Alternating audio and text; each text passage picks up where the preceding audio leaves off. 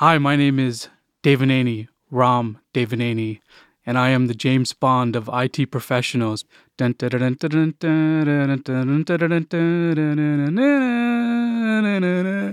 now, I'm a documentary filmmaker. That is quite a career leap to make. Thank you. It is.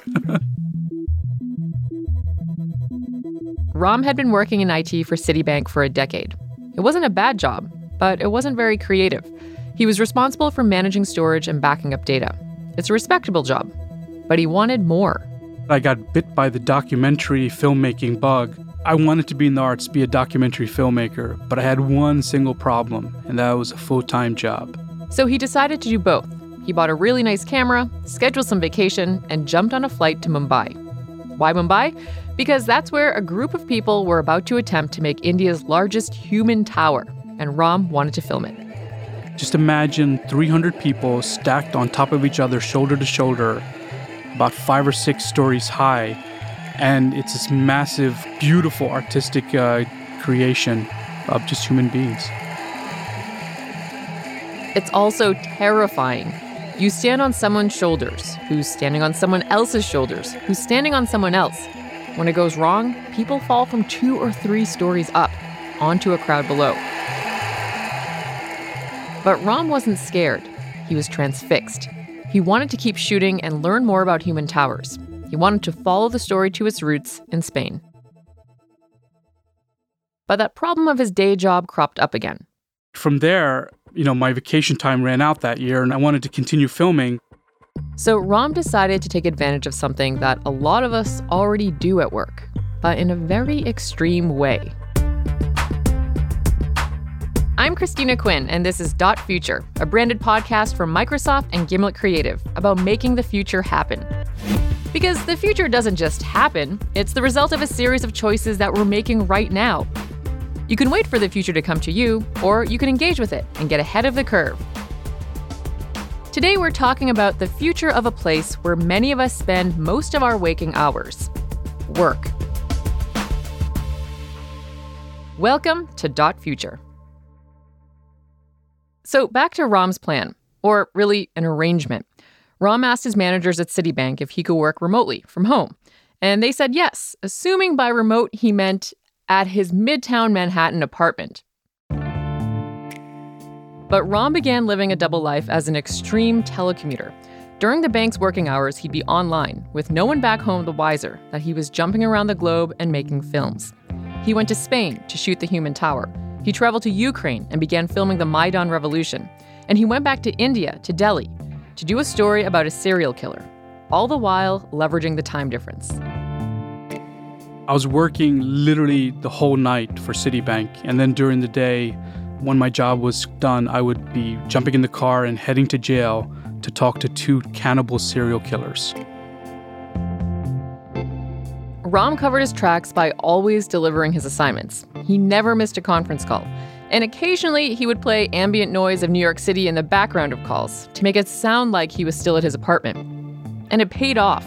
Ram's work was featured on the BBC and Al Jazeera. He even won a Sundance Grand Jury Prize for one of his films.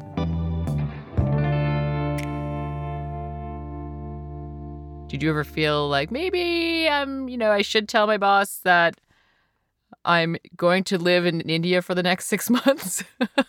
I mean, technically, the agreement was I had to work out of my home. Now, the concept of home, and I'm quoting, unquoting here, is very flexible. I mean, home is where you make it. Ram is a very extreme example of something that's happening all over. Because of the cloud, automation, and artificial intelligence, we're going through a redefinition of our relationship to work. A redefinition of where work is, what productivity looks like, how we handle information, and even why we work. Productivity is this deeply emotional thing in most of our lives. We spend at least 8 hours a day at work, most of us. And yet, it's happening in this world that is changing around us in very dramatic ways. This is Anton Andrews. He's the director of Office Envisioning at Microsoft. And the dramatic changes he's referring to are both what our workplace looks like and how we do our work. Anton leads a team that explores how new technologies make work easier and he's tasked with leading the conversation around the ethics of some of those technologies. His team has built an entire office at Microsoft where they can show off new technologies. They've re-envisioned everything, from what you should expect from a dry erase board to what you might expect from the floor. So come on in. So when we look at the concrete floor that we're standing on right now, we see a communication tool.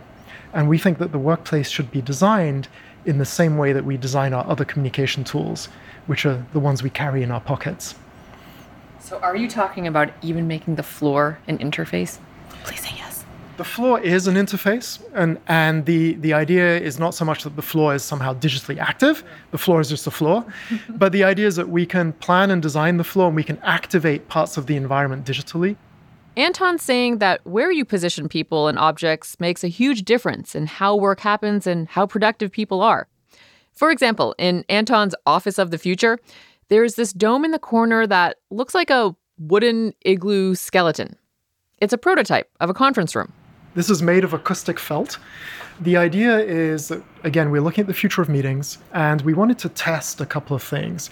One was, we know that currently meeting rooms are rectangular. There's a big table in the middle that dominates the room.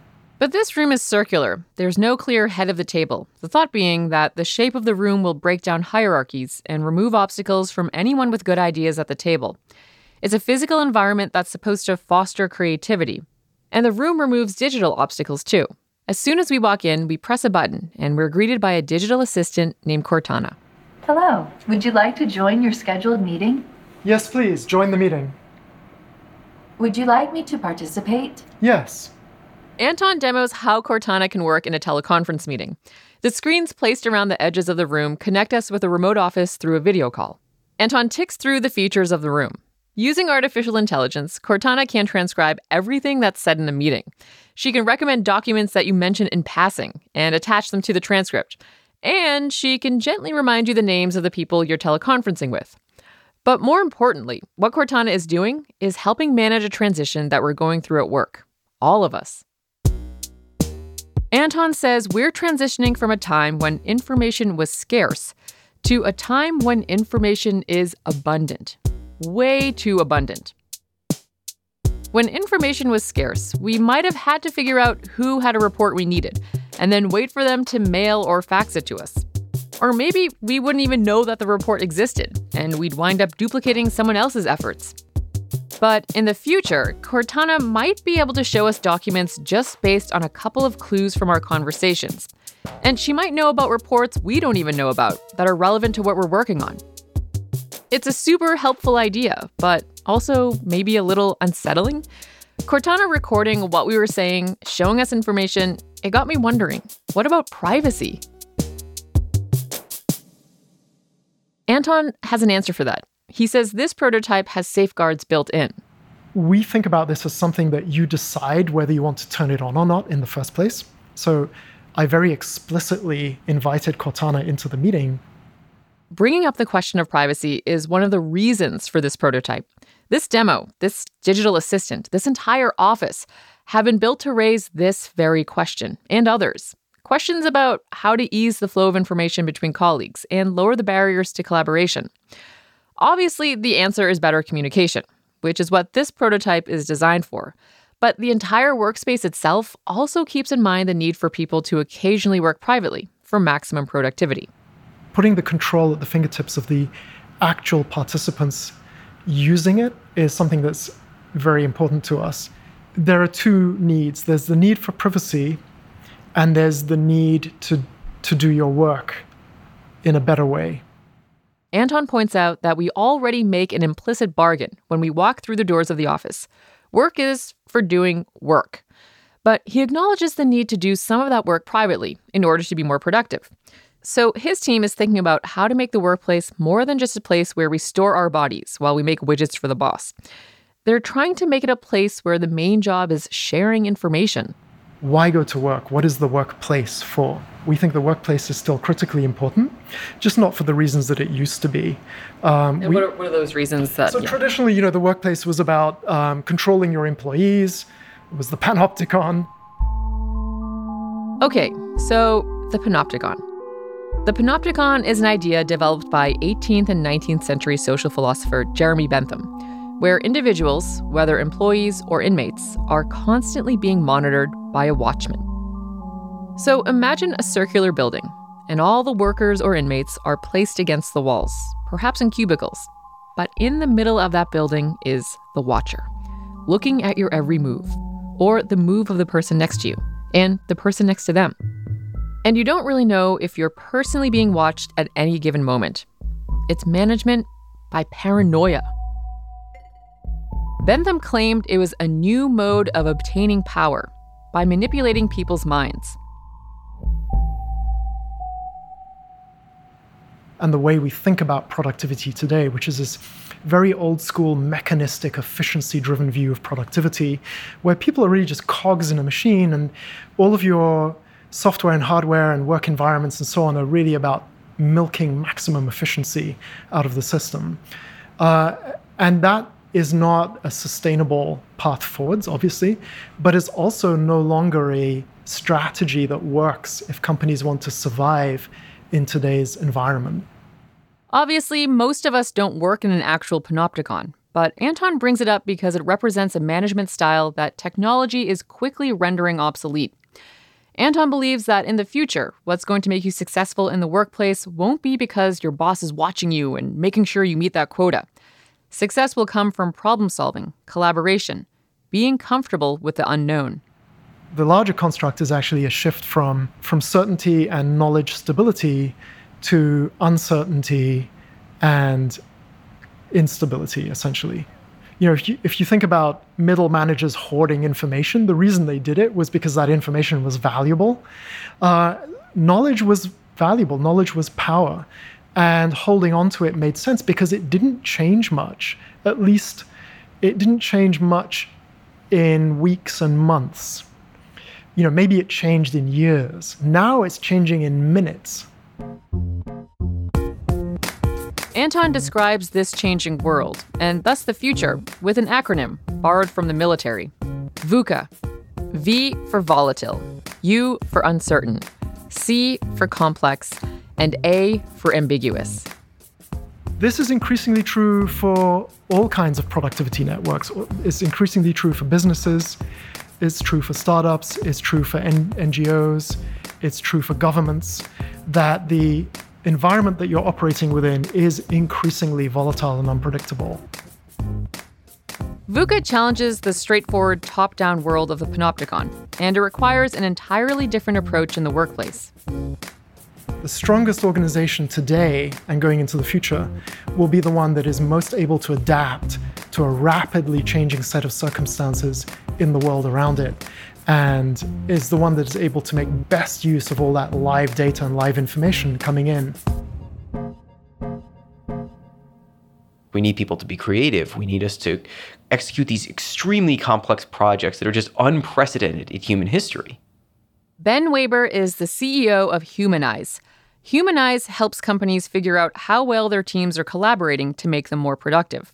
They do that by collecting data about social interactions. And one of the tools they use is a smart ID badge. Essentially what we use is really a next-generation company ID badge. Think of a regular ID badge. It typically has RFID in it. We've added additional sensors to those ID badges, specifically microphones to look at how people talk, not what they say, Bluetooth to look at location, also an accelerometer to look at motion, posture, those sort of things.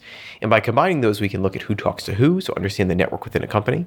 We can look at things like how much do you dominate a conversation? Do you talk 90% of the time or 10% of the time?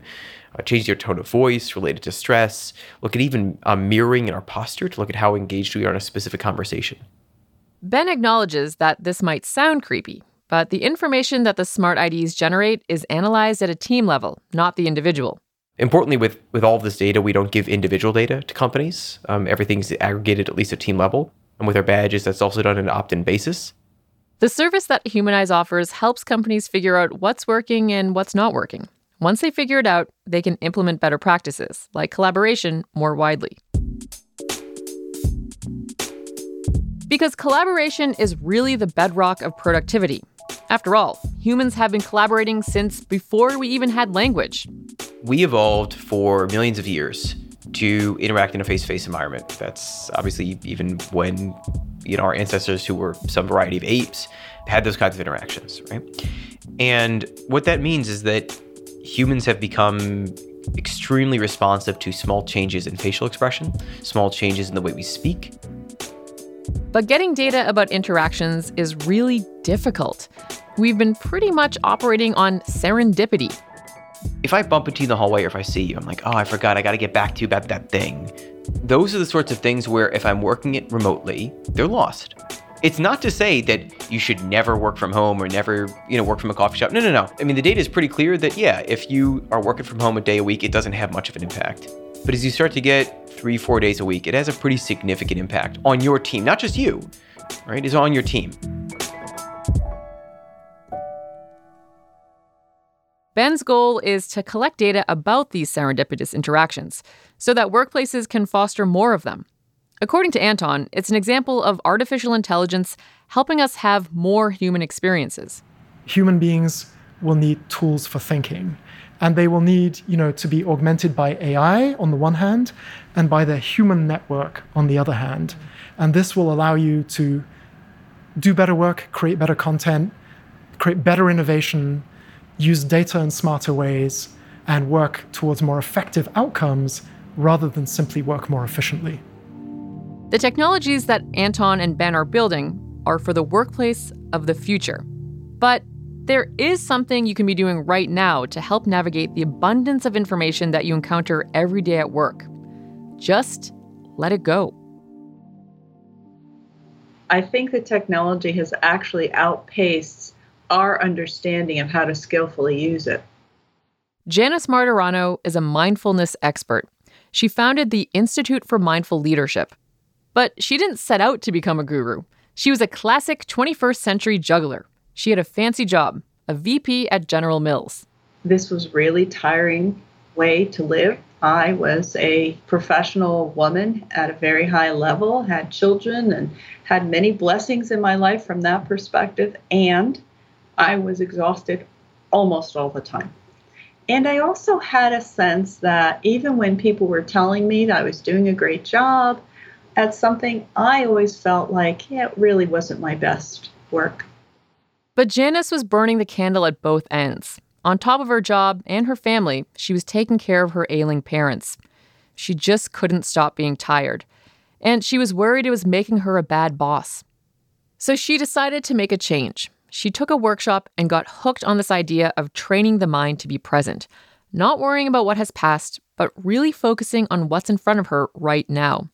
She got so into mindfulness that she made helping people become better leaders and managing the transition to this chaotic new future her job. Janice says to be a good boss, what you actually need to get good at is creating space for your employees to get away from technology. We know from neuroscience that innovation requires spaciousness of the mind. And yet, when we're so full of the to-do list of the day and the calendar that's back-to-back meetings, there's no space. So how do we begin to learn to cultivate spaciousness even in the chaos? And another thing good bosses do is foster kindness. Compassion means deep understanding. It's not sympathy or empathy, but deep understanding.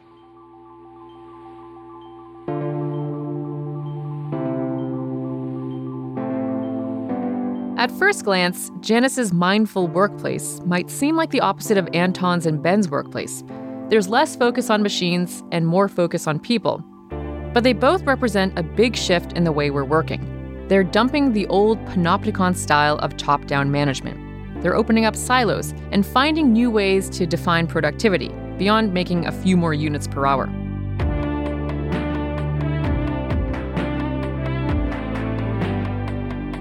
Whether it's artificial intelligence in a conference room or a smart ID badge, new technologies will help us communicate more and collaborate better, ultimately making our work more meaningful. Because in the increasingly volatile world of the future, our ability to make meaning at work will be job number one.